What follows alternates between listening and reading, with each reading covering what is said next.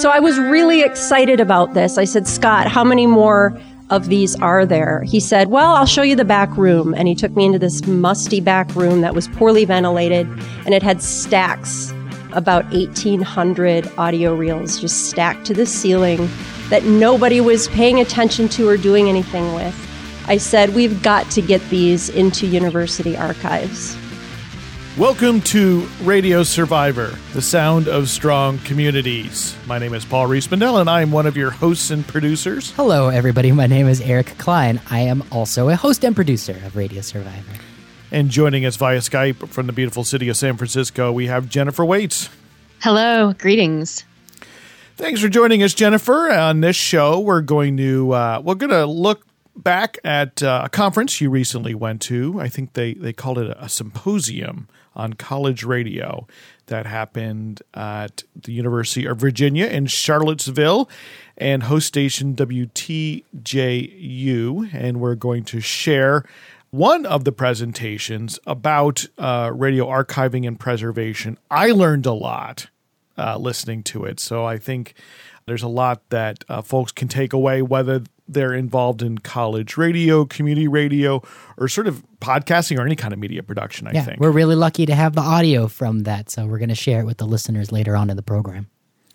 And, you'll also, we'll talk with you a little bit, Jennifer, about things you learned there and also at another radio conference you also recently attended with the University of California system radio stations. So we're it's that time of year again. I know. Yeah, busy. It's been a really busy month. It's a good problem to have. Yes, and too many so radio conferences. We don't know how many will be able to fit into the podcast, but if folks want to go to radiosurvivor.com, they can read many station tours of the stations that you were able to visit during your time there in the East Coast in the sort of Virginia area. Yes, I'm doing my best to write up my station tours from the past 6 months before the students who I interviewed graduate from college. That's my goal. Good. Jennifer, let me ask you a question. Why should a person who's familiar with one radio station care about what goes on at other radio stations around the country? That idea is pretty much what started me writing about college radio many years ago. Because I think a lot of us just think about what's going on at our own radio station. And I've had experiences participating at more than 4 college radio stations. And so I learned... you've toured more than 100. Yeah. But even just from participating at 4, I realized, wow, there are all these differences and it's really interesting. And I wish people knew more about what was going on at other types of stations. And that's before I started all of this crazy madcap touring. I had that thought in my head. Mm-hmm. So, that's what I've wanted all along, is to increase people's understanding of what's going on at different types of stations. And I've seen firsthand when people meet up with people from other radio stations or when they go on tours of other stations, I watch people's eyes light up. I watch them pulling things off the walls, asking questions. I think people are hungry to connect with others in college radio, and we tend to be very insular. But then once you get out of your comfort zone and go somewhere else and meet other people, you realize, wow, I need to do more of this. It's very educational and fun. And Paul, why would a listener care? Well, I think that folks who listen likely are in community radio, college radio, or some kind of radio, or they're big enthusiasts. They're big supporters, or they're trying to make podcasts. There are no just passive radio listeners anymore in America. I don't know, right? I mean, we're in this stage in a world in which, there aren't even passive Doctor Who fans in this world anymore, right? Everyone's sort of active. Well, there's so many choices. You're making a very active choice to turn on the radio now. Yeah, and if you're listening to Radio Survivor, you're making a very active choice in that regard. It's not being beamed to you yet on a radio station, but it may soon. I think the reason why a listener would want to be interested is, one, you learn about stations that you might not have heard of before. And a very large percentage of these stations are online. So certainly it's an opportunity to learn about stations you might tune in from. And if you are at a station, you can take away lessons and maybe learn how one station does things different than yours. Or you might even think maybe that's a place I want to go or be because they have such amazing radio. And you learn that there are some cities out there, small to large, that have enormous numbers of really cool radio stations. You might think to yourself, well, if I have the opportunity to go there, maybe I will. If that community has that station, what else are they doing right? Exactly. I certainly, hearing about WRIR on the last podcast, which is in Richmond, Virginia, made me think, wow, that sounds like I really should move Richmond up on my visit list. Yeah.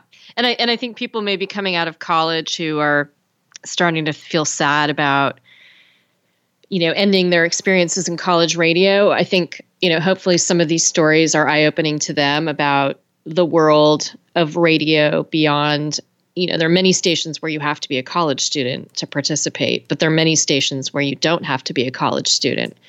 So hopefully we've opened people's eyes about the fact that you can continue to do radio, whether it's college radio or community radio. You can continue to do that well past your undergraduate years too. Absolutely. And for folks who are in community and college radio right now, one great thing, as you mentioned, is the ability to meet other people doing the same thing, to come together, often a conference-like setting. And our friends at the National Federation of Community Broadcasters want to make that a little bit easier for folks who are involved in community radio. And so they've given us a promo code, a discount code for you to use to attend the National Federation of Community Broadcasters Conference, which is coming up July 17th through 19th in Denver, Colorado. And so if you sign up now, you can use the promo code Survivor50, Survivor50, and you get $50 off on your conference fee. The NFCB has been around now over 40 years, and it is really the organization that tries to support and represent community broadcasters from around the country, around the U.S. And certainly since the second low power FM window in 2013, they've really been working hard to also be very accessible to new low power FM community stations. As we have this unprecedented expansion of community radio in the United States, the NFCB is trying to be there as a support institution as well. Because no one else is doing that work except for on a much more individual and smaller, it's smaller really city by tough. city level. And at the NFCB conference on the first day, July 17th, there will be an LPFM summit. So there'll be an opportunity for low power FM stations in particular to come together and to discuss and get advice about specific issues that are facing low power FM stations. So that's the National Federation of Community Broadcasters Conference, which is happening July 17th through 19th in Denver. Their theme is A Place Called Community, which sounds like a little bit like it sounds like we're going to be talking Survivor. about that conference and previewing some of it and probably post viewing, that's not a word, talking about some of what happens there afterwards, since that's right up our alley. Yeah, exactly. So go to nfcb.org to learn more about the conference, where you can sign up, and if you use the discount code Survivor50 all together. Survivor50. You'll get $50 off on that conference fee. Thanks to our friends at the National Federation of Community Broadcasters. It's nice to have friends. It's nice to have friends. And before we jump over to the conference, the symposium on college radio, we have to talk a little bit about the FCC. It can't all be good feelings and happiness. Well, not with this FCC, apparently. The stars in my eyes, the little hearts that were floating around my head talking about our friends, all just collapsed to the ground, because now we're going to talk about the reality of the Federal Communications Commission under President. Well, I can say that we will have a friend of the show on our next episode, Professor Christopher Terry, who teaches at the University of Minnesota. He will be on to help us really dig in and break it down, what's going on here. But on short, on April 26th, the new chairman, Ajit Pai, unveiled his plans to dismantle network neutrality. Right. And we should mention, as Christopher Terry taught us the last time we spoke with him about Ajit Pai, that's the That's the obvious choice for a Republican president. It was not sort of some out of the blue Trump pick. No, he was already on the commission. Yeah. But already sort of an avowed free marketeer and critic of network neutrality under the former Tom Wheeler FCC. Tom Wheeler, of course, was appointed by President Obama. Now, network neutrality. No longer sitting on the sidelines. Now he's in charge. Now he's in charge. And these network neutrality provisions, so-called open internet order, was put in place just 2 years ago. So just 2 years ago, and now the new chairman wants to overturn them. I remember at the time being pleasantly surprised because we weren't 100% sure what Obama's FCC was going to do about network neutrality from the get-go. And for it, I mean, it took 6 years for there to be a positive network neutrality step. And there were FCC. sort of half steps that didn't look so great before there was a surprising result in 2015 when really strong protections for consumers and anyone who uses the internet put in place that prevent your internet service provider from prioritizing certain types of information on the internet over others. Right, Network neutrality means basically all information should be treated equally. They shouldn't give Netflix priority over Hulu, and they shouldn't give somebody's Clear Channel or iHeartRadio priority over your local community radio station. When I think about this issue, I always think about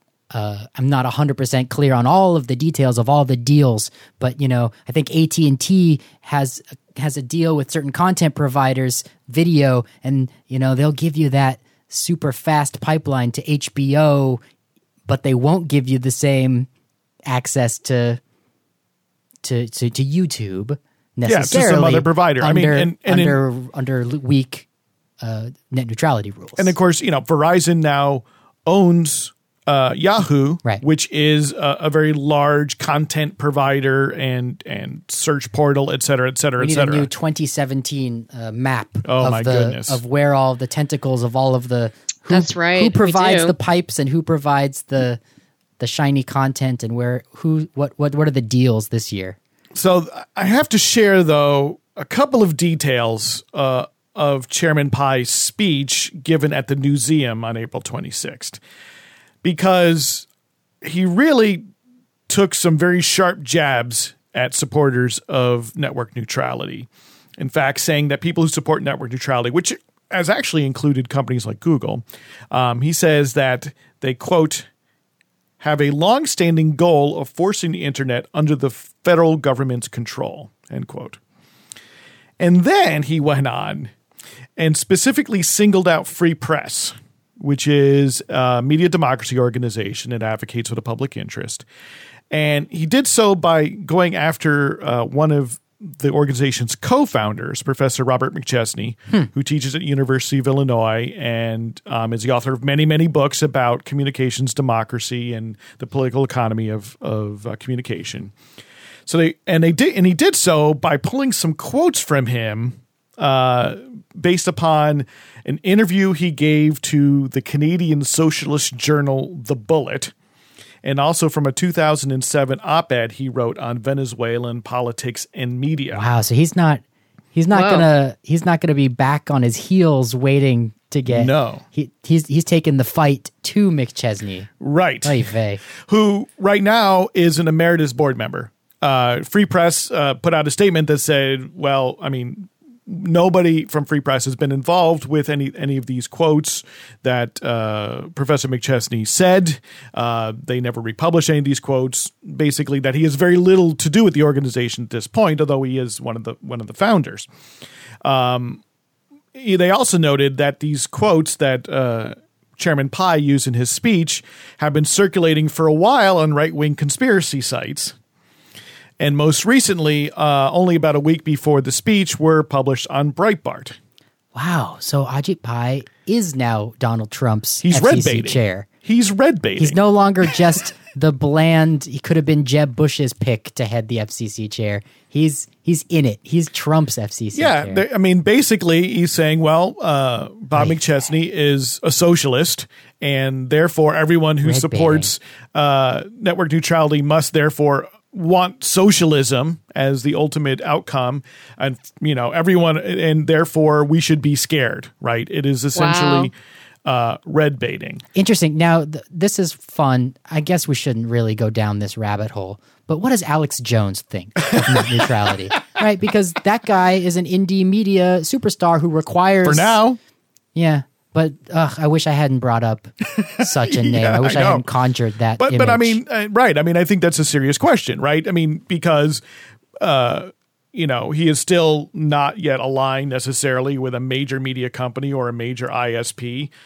It is he needs net neutrality utterly today. plausible that another company's traffic and access to consumers could take priority over his. Absolutely, right. It's arguable that he needs it as much as another organization or small specifically website because needs. he's doing television. That's why doing I brought video it up. online. Yeah, he doesn't do television. That's what I he meant. does online video. Internet television requires a certain amount of free access to those pipes. Otherwise, people will not be able to view your content without paying extra. Yeah, a few more highlights because there are many highlights to this speech.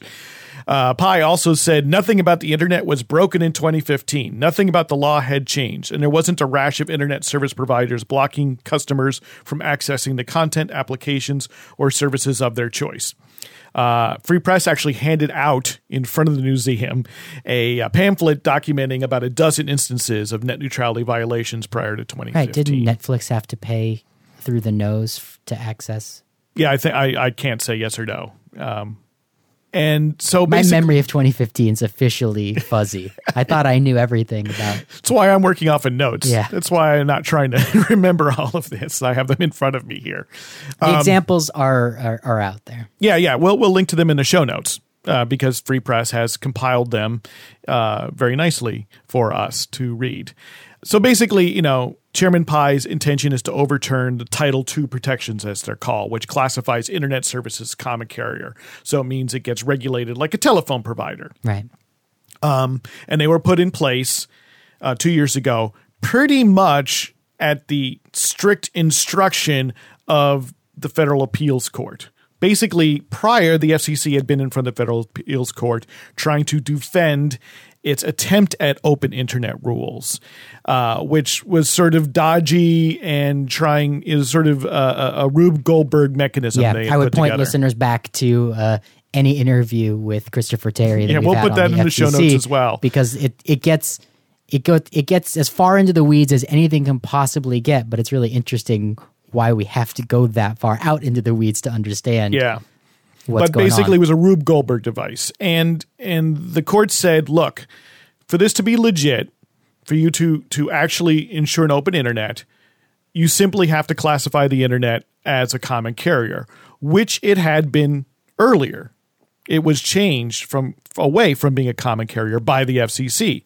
And the court said, look, you do this and you can put in place open internet rules, which is exactly what the FCC eventually did in 2015. And basically, Chairman Pai just wants to change it back. And he sort of implies that this isn't something which is broad support, network neutrality, which is sort of conveniently forgetting that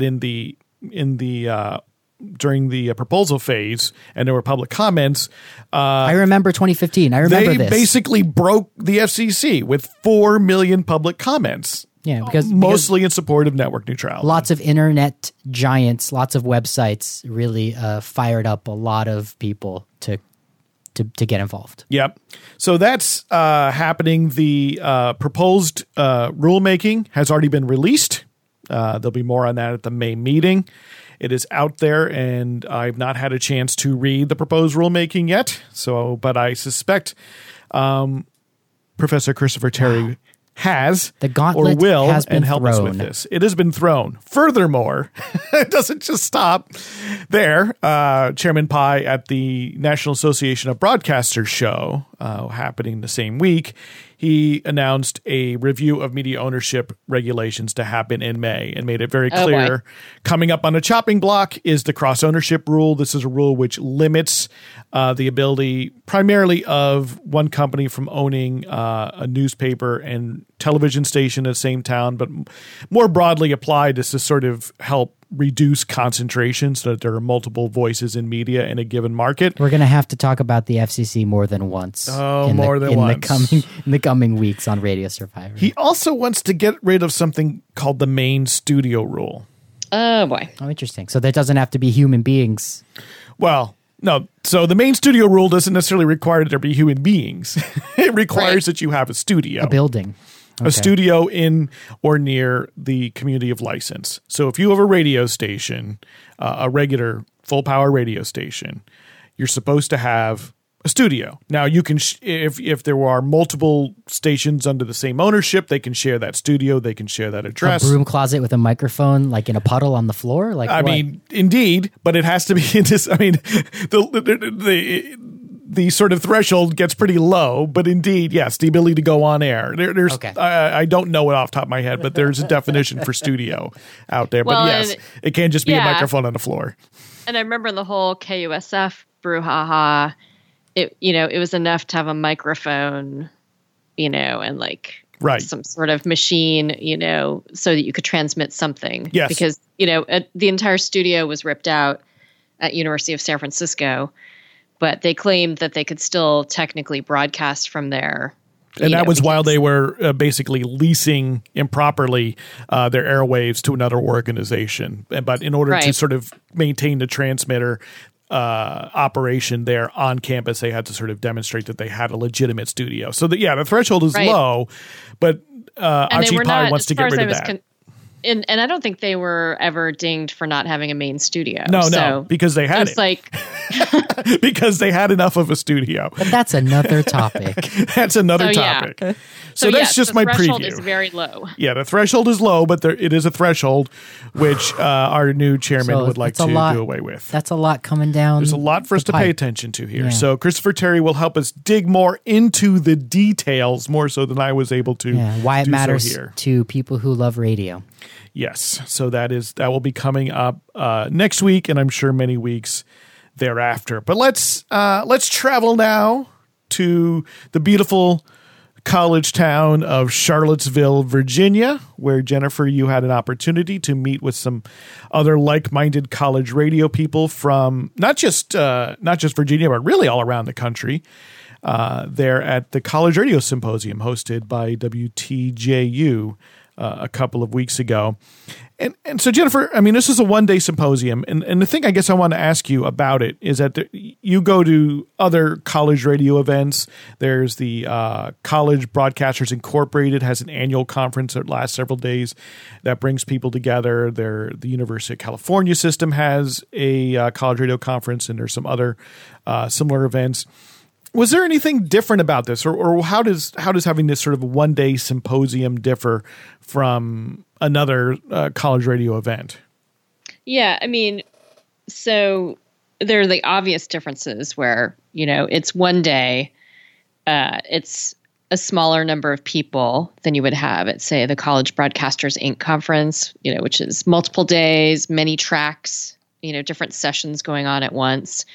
But a symposium like this, everybody was in the same room. It's a smaller group. It's mostly people from Virginia who came, and there were panels.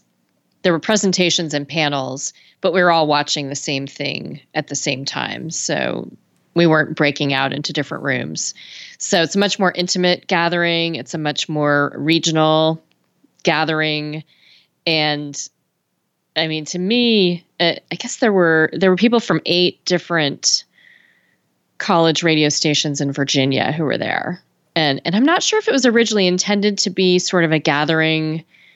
I think ahead of time I wasn't quite sure who was going to come. And I told people about it from different states too. But as it turned out, it was mostly people from college radio stations in Virginia.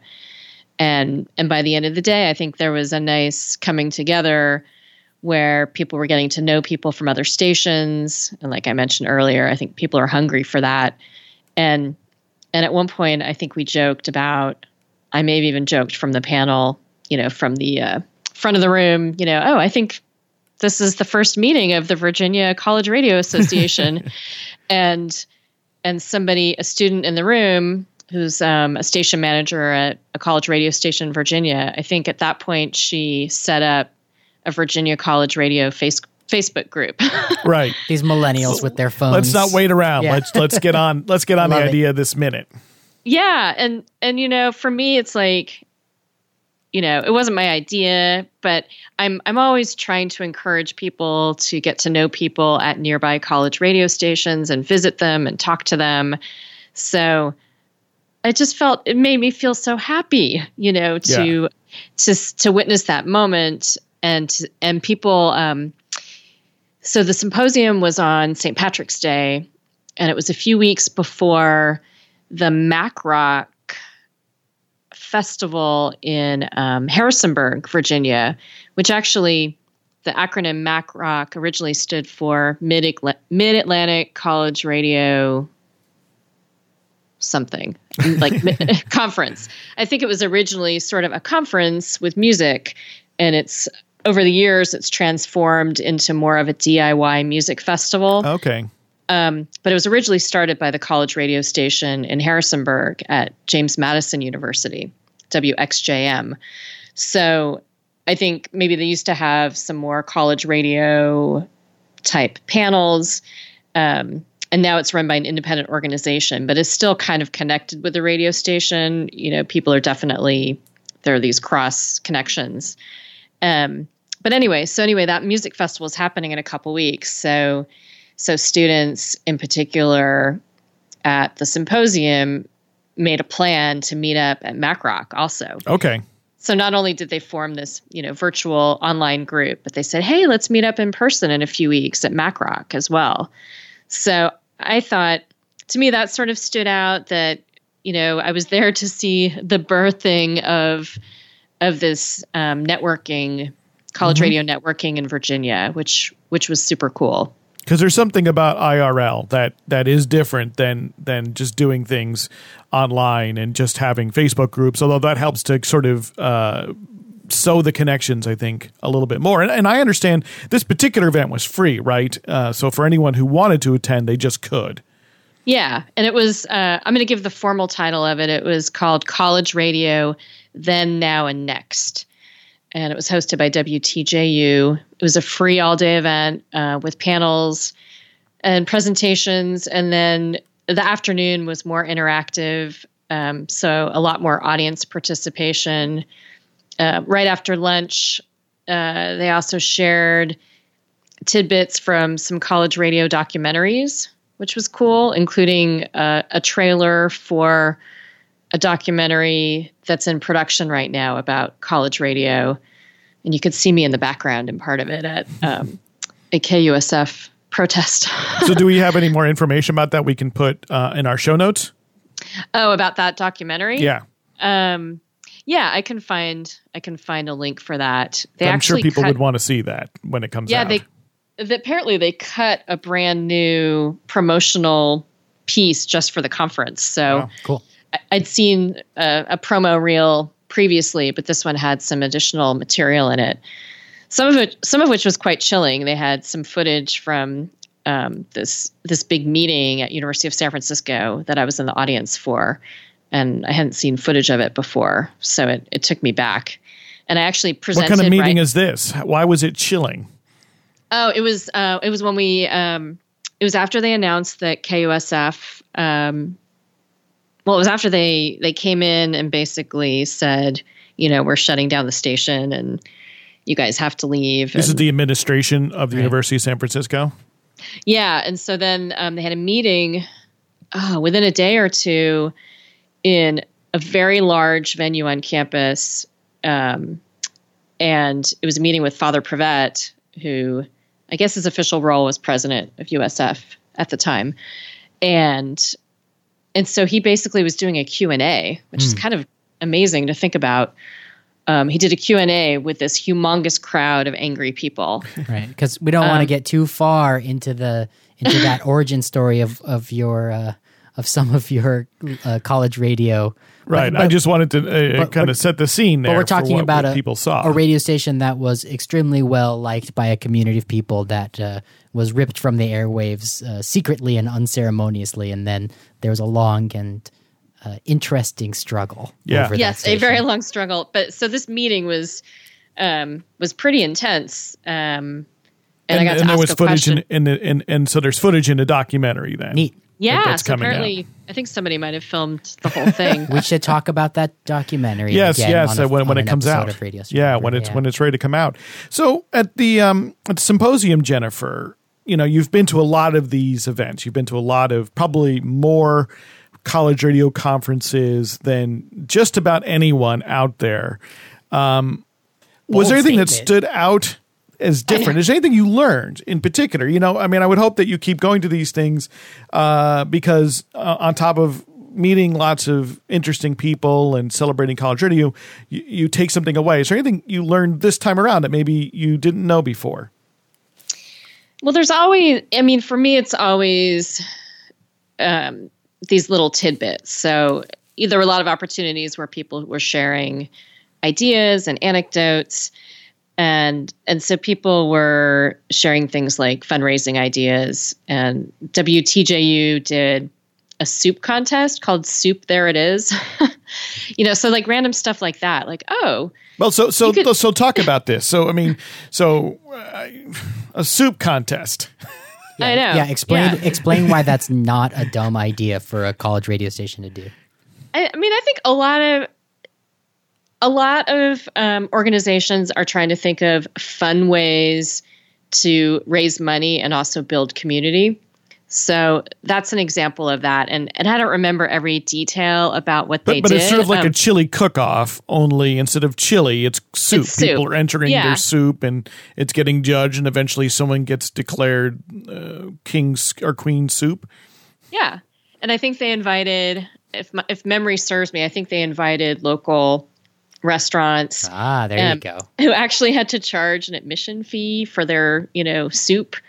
So that was pretty crafty. So that's part of the fundraising aspect of it. So WTJU does a lot of different sort of goofy things. And they have a new camper that's going to be sort of a mobile recording studio. Yeah, it's very shiny.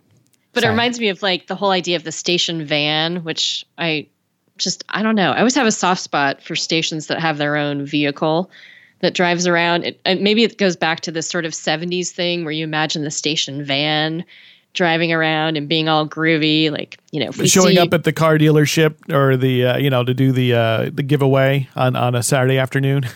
Yeah. Or maybe they see, their bumper sticker on your car and they drive up and give you something, who knows? It has all of this sort of mystery and allure to it. So, to me, it's fun to go to conferences and just hear about these different innovative ideas. Students, and for me, some stuff blends together because I went to visit a lot of radio stations. Some were before the conference and some were after. So I met some folks and then saw them again at the conference and vice versa. So I was kind of building some of these connections and learning about stations all throughout the few days that I was in Virginia.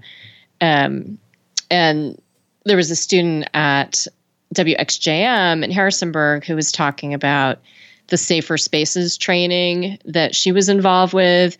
That's something she was really passionate about, like making sure that shows are comfortable spaces for a variety of people, no matter what your gender is. So the actual radio show itself. And she's talking more about live shows. Live shows. Okay. And it's the DIY, do-it-yourself music scene is a huge deal in Harrisonburg and actually in a bunch of these towns that I visited. So a lot of these places have big house show scenes where, you're putting on small music performances, just in somebody's living room or in a basement somewhere. So I was hearing a lot about that throughout the trip. And and these are very independent productions. They don't have the support that you would have, say, in a public venue, whether it's someplace on campus where ostensibly there's probably already a code of conduct in addition to security and things like that, or maybe at a performance venue, whether it's a bar or cafe, coffee shop, or theater, where again you might have a code of conduct that already exists, in addition to some degree of security, the ability to make sure that there's a way to deal with infractions or people who create an unsafe environment. So So kind of what's going on here is students ostensibly working together amongst themselves to create an environment that's sort of conducive to anyone who comes, and it in that way is safe in a lot of different. And I'm sure there's a lot of different meanings behind that, but also so that they can have these underground, if you will, or DIY sorts of performances, so that to see a show or for an artist to perform, they don't necessarily have to have all the additional bureaucracy and resources necessary to throw a show at a more public venue. Is that sort of right? Yeah, and making everybody feel welcome, knowing how to recognize if maybe some issue is starting to bubble up, and how do you deal if you notice that somebody at a show is starting to get angry or violent, and how do you de-escalate that? So a lot of things like that. And then it also extends to things to think about when you're booking shows. So she was talking about how I think she's only booking queer or femme artists in her terminology. So thinking about how are shows traditionally booked in the DIY scene, and does it tend to be mostly bands that are all men? Mm-hmm. And so how do you make that environment more inclusive? And people of color too. So and this is all sort of coincident with radio, because this sort of do-it-yourself shows environment and concert environment is a lot of the same people are involved. What is the formal connection to radio, or the informal connection to radio then? I think in a lot of these places, especially small towns, it's all part of the same ecosystem. So the people at the radio station are the people who are involved with the local house show scene and with going out to see music. And there are a lot of intersections between these communities. And that was certainly the case when I was doing college radio in Bowling Green, Ohio. It was, very tight-knit scene between people in local bands, people at the radio station, and the local venues and house shows. So that's I think also that's probably true of a lot of community stations in general. And the stations themselves are often a venue, right? And if you're a college station, you might be relying to some extent on the college or university to provide some of that code of conduct, some of that sort of safety, if you will. But often, if you're a community radio station, it's probably it's just a place, right? Mm-hmm. It's not necessarily any more institutionalized than someone's house, right? And so some of these conversations also came up when I went to the UCRN conference, which was a few weeks later. And that's the University of California Radio Network. Yeah. And it was held at a non-UC school. It was held at KXLU at Loyola Marymount University in Los Angeles. Huh. And so some of those same conversations were happening there. And there was a great panel discussion about feminism and intersectionality. So I think for many of us who've been involved with college radio for a long time, there's the stereotype that it's a male-dominated space, a white male-dominated space. And that is certainly, in my time in college radio, it's been getting more diverse.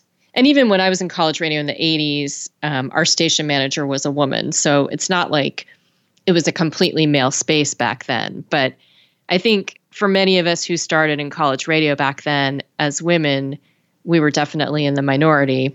And people of color were definitely in the minority at college radio stations.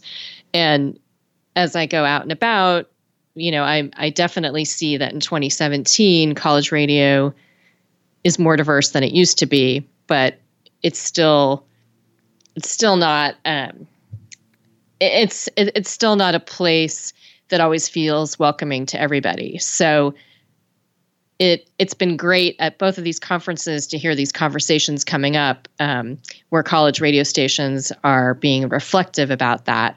How do we make our station feel more welcoming?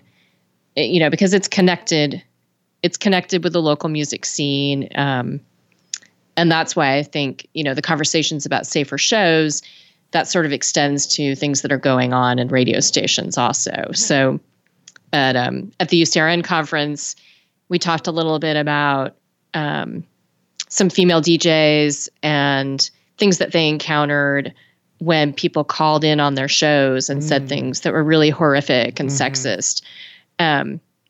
So these negative dynamics are still happening, which is really sad. But it's good that there was an entire panel talking about that, and hopefully it opens some people's eyes about, that we still have a long ways to go, unfortunately, with sexism and racism and homophobia, even in a place like Los Angeles, where you would think those things would be less of an issue. Right. It's interesting to me to hear this. And so I'm heartened on the one hand that these conferences are a space for these conversations, whether it's formally in terms of panels or workshops, or informally that people are coming together to have these conversations. And I reflect on it a bit as a white, cisgendered, middle-class, middle-aged male who did college radio, did community radio, and how it's easy for me to forget those conversations need to be had, and easy to not fully acknowledge these very negative experiences that are still happening, that women and people of color and queer people are having in these places, right, that you think of, it's easy for me to think of as accepting and safe, in quotes, sure, that maybe aren't as safe and accepting as I think they are. Something that Jennifer clued me into was, I don't quite remember which specific station it was, although I think it might have been in California. Just the idea that a lot of people who aren't the white male students just don't see college radio as their thing. Mm-hmm. It's a club that they're not going to join because it's just not. Yeah. It's not. Why would they bang their heads against all of those walls when there's other ways to spend their time? And for that not to be already gone, for that concept to still exist, that college radio is not for everybody, but just for certain people. There's work. I know it's horrible, and yeah, there's definitely work to do. And I probably talked about this last year when I went to the UCRN conference at KSPC at Pomona College. Yeah, that's right. It was a zine. Yeah, we definitely had a lot of conversations about it at that conference. And the station was specifically, they did a survey, they did a zine, they were doing work to figure out how do we make KSPC more welcoming to all students. And it was tied in with things that were going on campus, some negative incidents on campus. So it's heartening and impressive to me when stations realize, oh, wow, we're part of the problem too. Mm-hmm. Mm-hmm. Absolutely. I think it sounds like something we should explore more here on the podcast and at radiosurvivor.com, I think, because it's easy to get overly focused on operations and it's important, right, to get down on sort of nuts and bolts operations and fundraising. And those are all very important, but it's very important as well that, college radio and community radio serve everyone in the community and not just certain people of privilege. Yeah.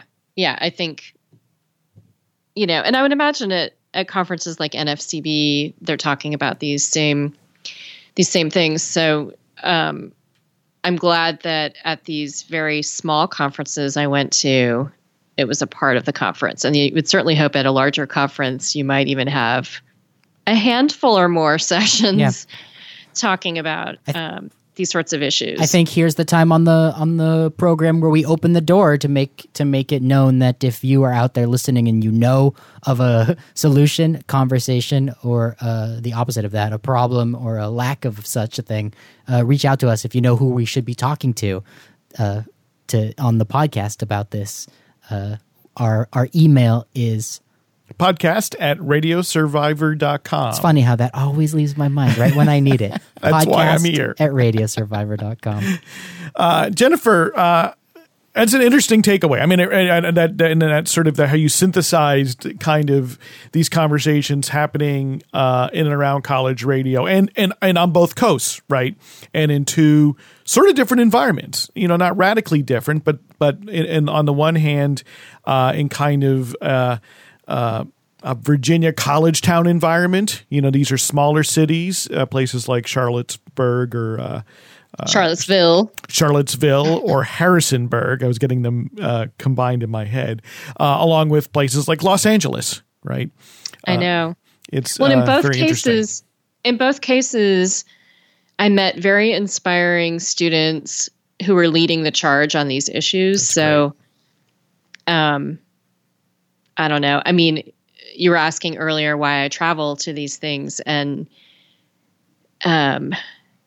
it's amazing. I mean, I come back from these trips so inspired by the people that I meet, and it's kind of unbelievable, especially some of these station managers who are students and have 10 bazillion other things going on in their lives.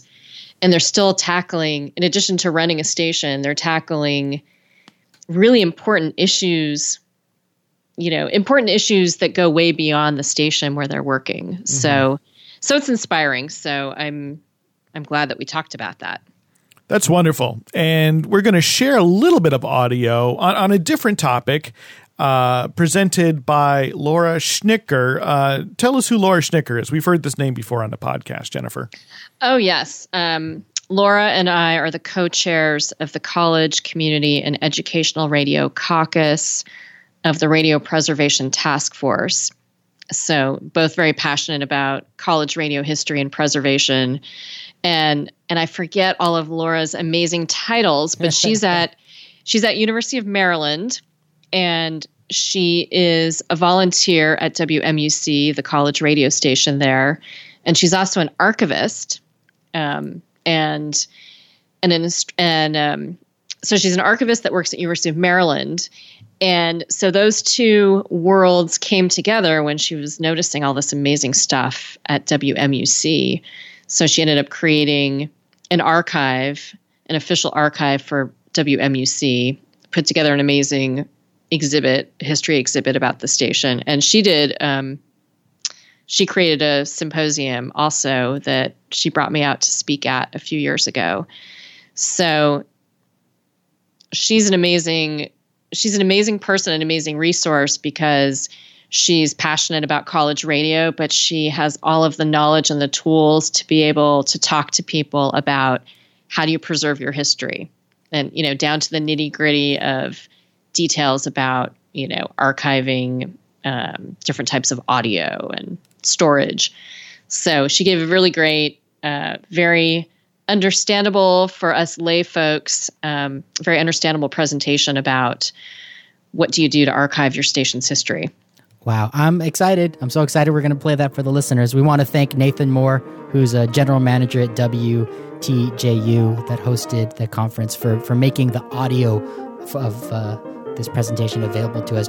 Let's jump in and hear Laura Schnicker's presentation at the College Radio Symposium hosted by WTJU at the University of Virginia.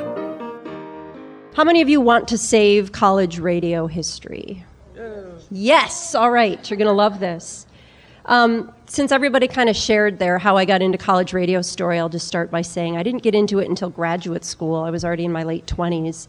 I was at Tufts University, actually, at WMFO, MoFo Radio. And I wanted to emulate my idol, who was a jazz DJ in Michigan. I did my undergrad at University of Michigan. And I got to the station. I went to a meeting. And they were going around asking, what did everybody want to program? And people were saying, indie. I'm going to do indie. Oh, I want to do indie music too. And I wondered, why is everyone into Indian music? I had never heard of indie. And then I started, and I realized as I was looking through the record collection that indie meant independent labels like Thrill Jockey and Kill Rock Stars and all these labels I'd never heard of, and that there was so much more music than you really ever hear on commercial radio. So that was kind of my gateway into both independence in American popular music as well as college radio. So I've been a freeform DJ since 2003, and I've been at WMUC now for 12 years. Let us begin. So I'm going to talk about archiving and preserving college radio, and I just want to make a distinction in terms here. That by archiving, I mean storing materials. Both are about preservation, but archiving really refers to storing items as is. So saving what you find, putting it on a shelf in acid-free folders in a box, and that is often static and seen as kind of the final record. When I talk about preservation, I mean preserving an item in order that people can continually access the content. So my main concern with preservation is, of course, audiovisual materials, because so much of what we have are on outdated legacy formats that are pretty much useless unless you can play it back and migrate that content to a current format that's going to allow people to be able to listen to it. So I'm going to talk today about how I started the WMUC collection in university archives, and then the exhibit that I did as a result of finding all of this great history and getting the university support. And then I'll talk about some of the preservation work that we've done for the AV materials. Feel free to ask questions anytime. By the way, going back really quick, this shelf that you see pictured here, all of those 10-inch reel-to-reel tapes came from WMUC, and all of the ones you see on the shelf there have been digitized, I'm very proud to say. So WMUC, like many of your college radio stations, is a number of things. It is community-oriented. Third Rail Radio, which we have a documentary about later, is our oldest continuously running program. It started in 1996. Every Sunday or so, from 6 to 9, they feature live local bands.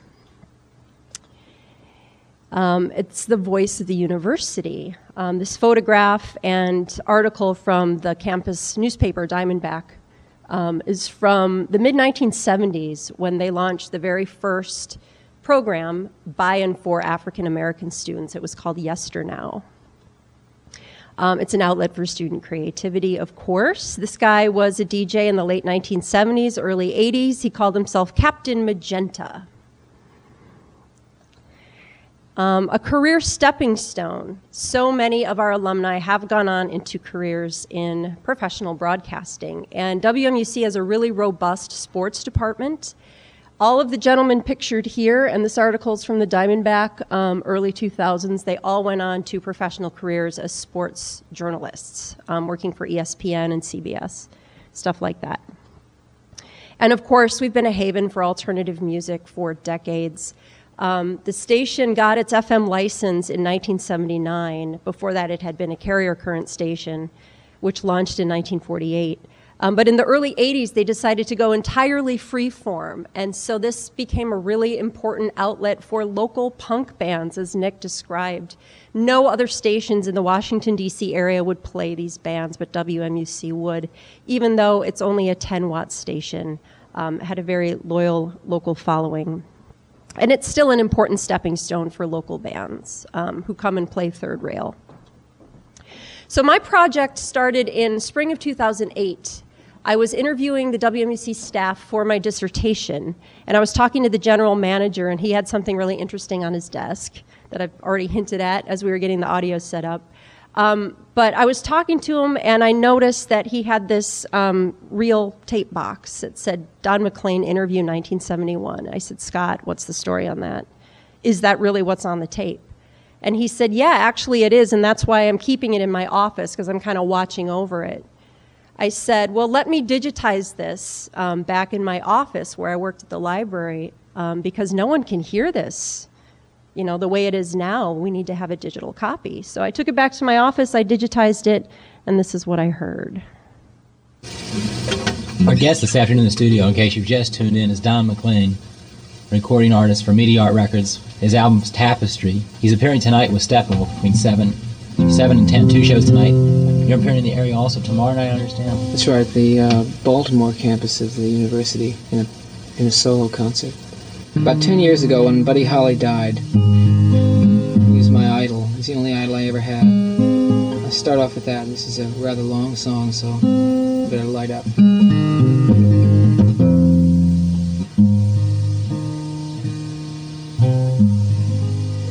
Long, long time ago, I can still remember how that music used to make me smile. And I knew if I had my chance that I could make those people dance, and maybe they'd be happy for a while. But February made me shiver with every paper I deliver. Bad news on the doorstep. I couldn't take one more step. I can't remember if I cried when I read about his widowed bride, but something touched me deep inside the day the music died. So bye-bye, Miss American Pie. I drove my Chevy to the levee, but So I did a little bit of research and realized that this interview happened 2 months before this song was released as a single, and there were some variations in this version that didn't make it to the eventual commercial version that we all heard. So I was really excited about this. I said, Scott, how many more of these are there? He said, well, I'll show you the back room. And he took me into this musty back room that was poorly ventilated, and it had stacks, about 1,800 audio reels just stacked to the ceiling that nobody was paying attention to or doing anything with. I said, we've got to get these into university archives. So I talked to our university archivist. Her name is Ann Turkos, and she was absolutely amenable to creating a WMUC collection in university archives. Because WMUC is a student organization, it absolutely belongs in university archives. It's part of the history of the university. So she gave me the resources to do it. She gave me a student assistant who helped me bring over both the printed and the audio materials from the station, called the collection officially The Records of WMUC, and it was fully accessioned in 2013. So this is what we found. We brought over 2 large boxes of printed materials that contained what you'd expect to find in a college station: newsletters, correspondences, flyers, zines, programs, playlists. All of them really a distinct snapshot of the station's history. Starting in 1948, that was the oldest document that we found, and it was a proposal that had been written by the students that wanted to launch the station to the university regents. And then for the audio, among the 1,800 items, we had the open reel audio tapes, as well as ADATs, cartridges, VHS, minidisc, cassettes, and CDRs. So quite a lot of formats spanning almost 5 decades of the station's history. So this was before we had a reformatting center, which we now have, and so it was just me in this little room trying to digitize these tapes as fast as I could. And what I realized was there was so much variety in content. I had always assumed WMUC specialized in music programming, but I discovered that students over the decades had done news, they had done dramas, people had done radio plays. Some of them were trying to emulate NPR, so they had news and cultural programming. Lots of famous people did station IDs. Of course, PSAs, ad spots, because at one time the station did sell advertising. Promos, interviews, also with famous people, as you just heard, and in-studio performances. So eventually we created this finding aid, which means the collection is discoverable online. So if you search our database, which is called Archives UM, you can look at the WMUC collection, see what we have, and come into our reading room and look at it. Or if you're from very far away, we can digitize the printed or the audio materials on demand. So after we discovered all of this, I was really excited about sharing it with people. And so I launched the idea of doing a WMUC exhibit, and I got a lot of enthusiasm, not just from Ann Turcos, but from everybody in special collections and university archives. I said, I want to tell the history of WMUC. We think the station is coming up on its 75th anniversary. That turned out not to be true. Further research into university archives showed us it was actually 65th anniversary, so we were off by 10 years. I also wanted to show people how we were preserving these materials because I think they're so important, and also encourage people to continue to support college radio. This was around the time that WMUC lost a ton of funding from the Student Government Association because the SGA was struggling to fund over 800 student organizations. And they're going to respond to the ones that have the most well thought out and clearest budgets. And that year, WMUC just didn't. So they lost almost 3/4 of their funding. So we wanted to launch this as an initiative to help bring awareness to that and do some fundraising as well. So the exhibit opened in the fall of 2013 in our exhibit gallery. And it was designed to be interactive. So we had kind of a mock studio in there with a record player. We had a listening station where we had audio clips from all of those archives, and a big bulletin board that had all these homemade flyers that students had done over the years for their shows. We also have an online version of this, which you can visit. It's up in perpetuity, I'm happy to say. And also interactive. So there you can find the audio clips, you can find the photos, and most of the stuff that was in the exhibit had been scanned or digitized so that you can look at it now online. So my favorite part, as you may have guessed, of this whole project was the audio. I think that's where the most interesting content of the station's history can be found. So I put together a little montage. I'm very happy we got the audio up and running. This starts with the most famous station ID we ever got. Please. Hello, this is John Lennon of the Beatles for the Top Tin Pops. Listen to WMUC in College Park. Get listening, kids. WMUC presents The Day Report, a program of whatever is relevant to the student. From College Park, this is WMUC. Good morning to you, College Park. This is a limited edition of The Joe Show for June 30th, 1970, Tuesday morning. These are the rattles. I'm Ann Lativi. I'm Chip Powderly for WMUC News. I'm Valerie Matthews reporting for WMUC News. This is Karen Beam, WMUC News. I'm Andy Monaco for WMUC News. From Lot 4 to the Denton community, WMUC had the coverage of the SGA presidential elections. Be here for the runoffs Wednesday, November 28th. WMUC, we were there, we were right, and we were first. This is Alexa Champion, host of Body Talk, a weekly half-hour program that focuses on health, fitness, and nutrition.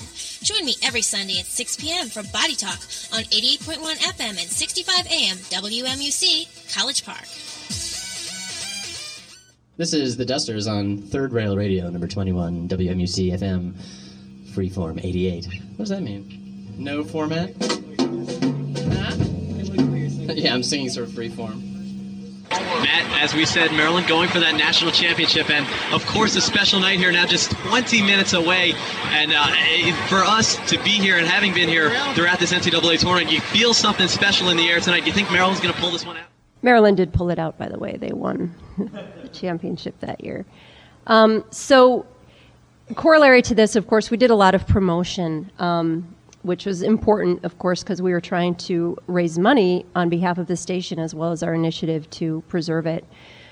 So the first, of course, was the campus newspaper, the Diamondback, which is actually right across the hall from WMUC in South Campus Dining Hall.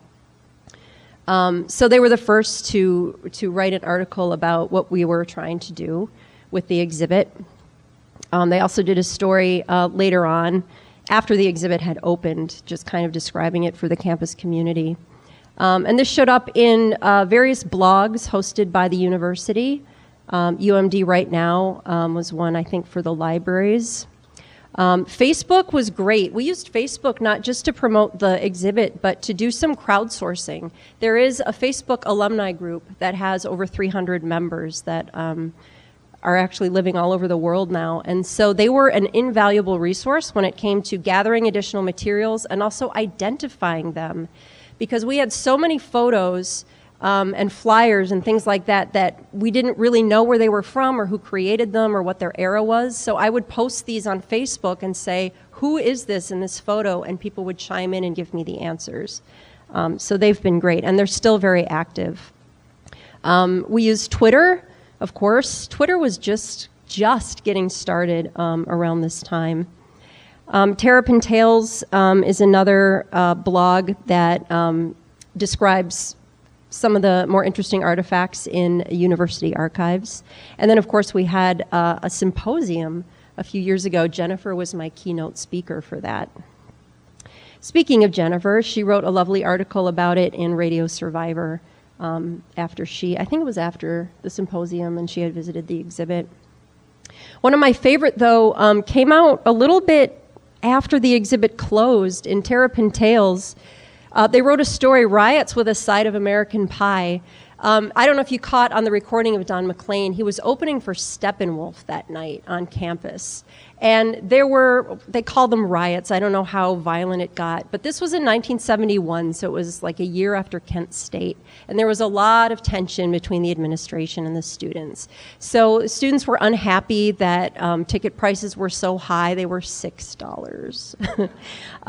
But there was a police presence there to maintain order, and that just kind of escalated the tension. But people didn't realize this little-known singer, Don McLean, was going to be opening for Steppenwolf. And so they described that whole thing in this article, and I was just really happy to see that. This is a great way to use the university's history to bring, issues like this that are still obviously very relevant to the awareness of the campus community. So if you want to do the same thing and archive your station, here's some hints on how to get started. First, I recommend centralizing communication among the current students at the station as well as your station alumni, either through Facebook or Twitter, whatever platform is most useful to you. And just get people excited about it. It was not hard to incite alumni to tell their stories, because a lot of them say the same thing that have been set up here already. They almost flunked out of college because they spent so much time at the radio station, or they were so focused on becoming good broadcasters that they kind of let their majors slip a little bit. But all of them were so passionate about it at the time that they were very happy to then contribute to remembering its history. So then gather the materials. You want to definitely get them, whatever they are, paper or audio, get them out of attics and basements. Those are the worst possible conditions to store anything that you want to save because of the high moisture content in the air and the lack of climate control. So if you can, gather those and get them in a safe place as sort of a staging area. And then contact your college or university archivist. Every college has a university archives, and this is really where station histories belong. So if you get in touch with the archivist and say, we want to preserve the history of this campus radio station, more than likely, if they're a good archivist, they will say yes and do what they can to help you. It helps to celebrate an anniversary or a station milestone. That's another way to get people really excited. It really builds nostalgia if you point out that your station's been around for, say, 50 years. People go, wow, that's a long time. Think of everyone who came before me. And it helps build excitement, and it encourages people to contribute either materials or funding or their time. So those are some really practical ways that you can start saving the histories of your college stations. Now the second part, and I'll go through this fairly quickly, this is about the preservation work we've done specifically with audio, and some of this gets fairly sophisticated. And this part of the presentation was actually done by my colleague Eric Cartier, who oversees our Digital Conversion and Media Reformatting Center. It gets fairly technical, and I'm going to kind of breeze past that because I'm not completely sure what everything means, but I can tell you basically what we try to do, and there are several steps. So the first is just to identify formats, which can be tricky. Come up with a workflow. We do collaborate with other departments in order to do this, and then to build digital collections, and there are issues inherent in that as well. So the formats we have are referred to as legacy formats, and most of them are obsolete. Worse than that, the playback equipment is becoming obsolete. So it's really expensive to maintain reel-to-reel machines, and they're not necessarily making parts anymore for these machines, and they wear out after a while. So procuring this kind of equipment is a real challenge, and everything's deteriorating. There is no such thing as a stable audio format, and we're not even really sure which ones are going to endure. So, of course, more than anything else, we had quarter-inch open-reel audio tapes. Generally, these were preserved surprisingly well, given their crappy storage conditions at the station. Audio cassettes, I think we're all familiar with audio cassettes. Yes? Good, okay. You never know with the younger audience. I should point out, too, that one of the challenges with preserving materials from a college station is they're not professionally maintained. So a lot of these don't have anything written on them other than maybe like a person's first name or a band name. And that can present some challenges because you've got to listen to it in order to ascertain what's on it. And in listening to it, you're wearing it down even further. So if you can simultaneously digitize it while you listen to it, that's probably ideal. Cartridges. How many of you have come across cartridges in your stations? Okay, good. Yeah, we've got boxes and boxes of these, and all the alumni swear that like the best station IDs and the most famous drops are all on these carts, and I believe them. And we actually have 4 cart machines, but our preservationists are too scared to use them because they're actually in such good shape that they're afraid they're going to play the carts too fast and like destroy the tapes. So they've put these aside for now. Digital audio tapes, we have a lot of these. These are one of the lesser stable formats. So if you have DATs, and don't call them DAT tapes, that's redundant, it drives me nuts. If you have DATs, best migrate them as soon as possible if you can.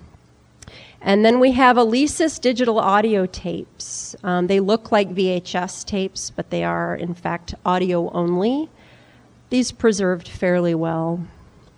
Mini discs, a lot of interviews done on mini discs. In fact, one surfaced that was an interview with Elliott Smith from the late 90s. It was one of the last interviews he did before he passed away. Fortunately, it had been migrated because these are not in the best shape.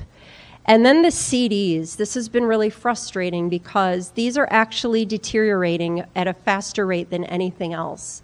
They have abandoned, or I should say suspended work on the audio reels and completely turned all their efforts over to migrating the content from these CDs, which are from the late 90s, early 2000s. Because of bit rot, the risk for content loss is higher than just about any format that we have. And the thing about a CD is you can't tell in looking at it if it's deteriorated or not. In some cases, there might be flaking or scratching, but you could lose everything on a CD, and just by looking at it, you'd have no idea that the content was gone. Unlike magnetic tape, where you can actually see signs of degradation. So we're in sort of emergency mode with the CDs right now.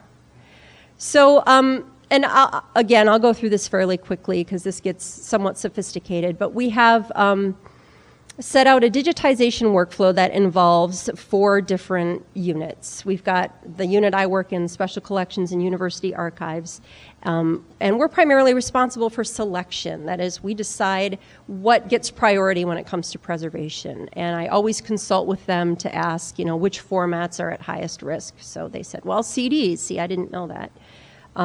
So then I said, all right, then you definitely want to do all the third rail CDs first because those are really, really important. Then they go to Metadata Services Department where they enter into a very fancy spreadsheet a full description of not only the content, but of the physical formats of each item. Then they go to DCMR, Digital Conversion Media Reformatting Center, where they actually do the digitization. And last, they go into Digital Programs and Initiatives, who does the preservation work. And this is where it gets kind of nebulous for me. They have so many different backup systems, which is great. I can't really describe them all to you. One of them is actually analog. If Eric were here, he'd be able to tell you about that. But they do take everything that they digitize very seriously and carefully preserve it. Because, again, we really have no idea what is going to fail first, and we want to save this content as best we can. So there's our really fancy machine. We actually had a 2-year contract postmaster's position for this. This person, his name was Henry Borchers, came in and took 2 years to set up this entire thing. So it's got a reel-to-reel playback, cassette, DAT. You can see the cart machines in the bottom left that are still unused because they're afraid of them.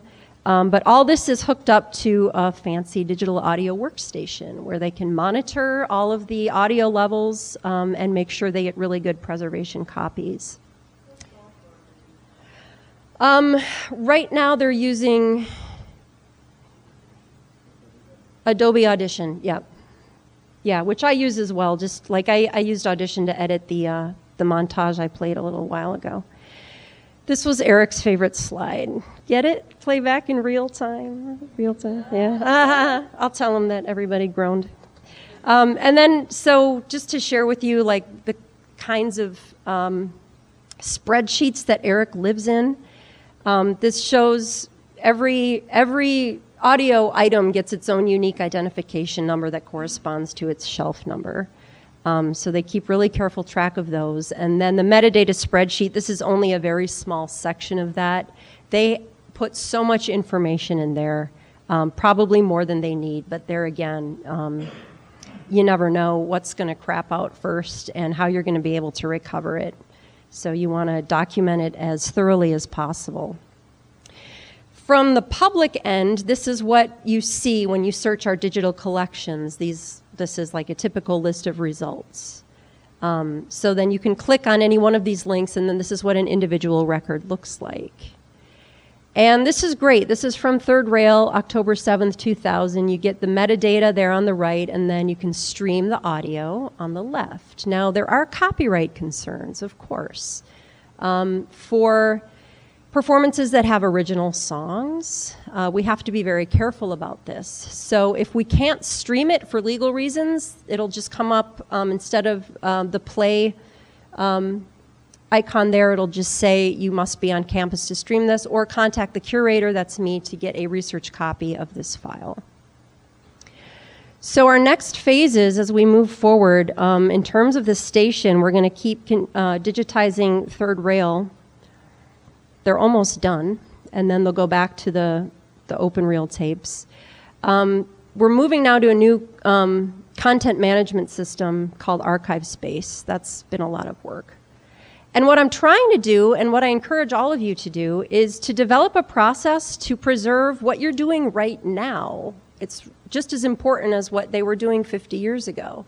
I'm guessing it's going to be born digital content. If you're streaming your shows online, hopefully you're preserving them. At WMUC, we can go in and save our shows. They are archived for 1 week, and then they're replaced by the next show that you do. So what I'm trying to do is develop a way to just kind of capture once a semester a week's worth of programs and store them on a hard drive, a portable hard drive.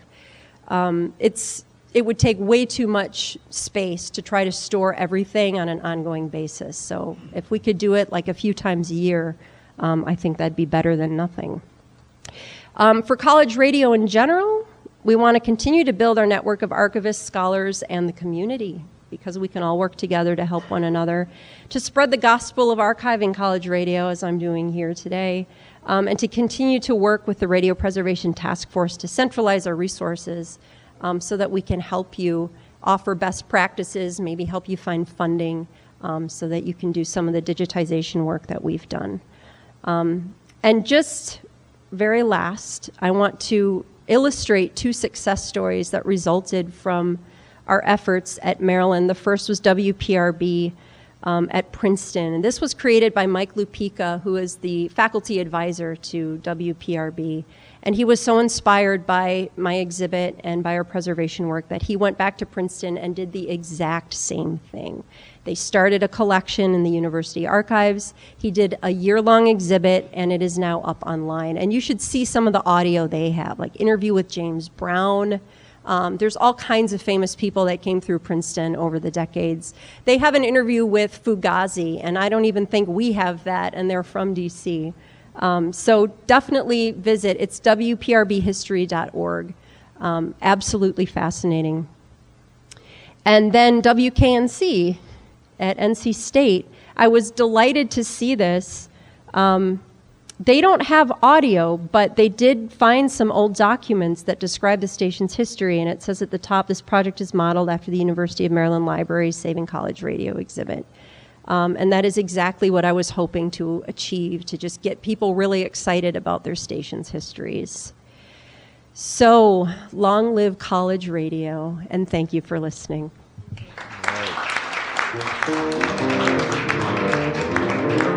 Thank you, Laura, for that presentation very much, and I hope we can all tell our own stories so well to our own universities in order to not just inspire each other and ourselves, but also, receive some funding and save ourselves, right? Yeah. So it's we tell our story to be out there. It's hard sometimes when we're so concerned with broadcasting what's on the air next and all this kind of thing, to step back and take that look. But I'm glad that you've sort of laid the path for that. Thank you.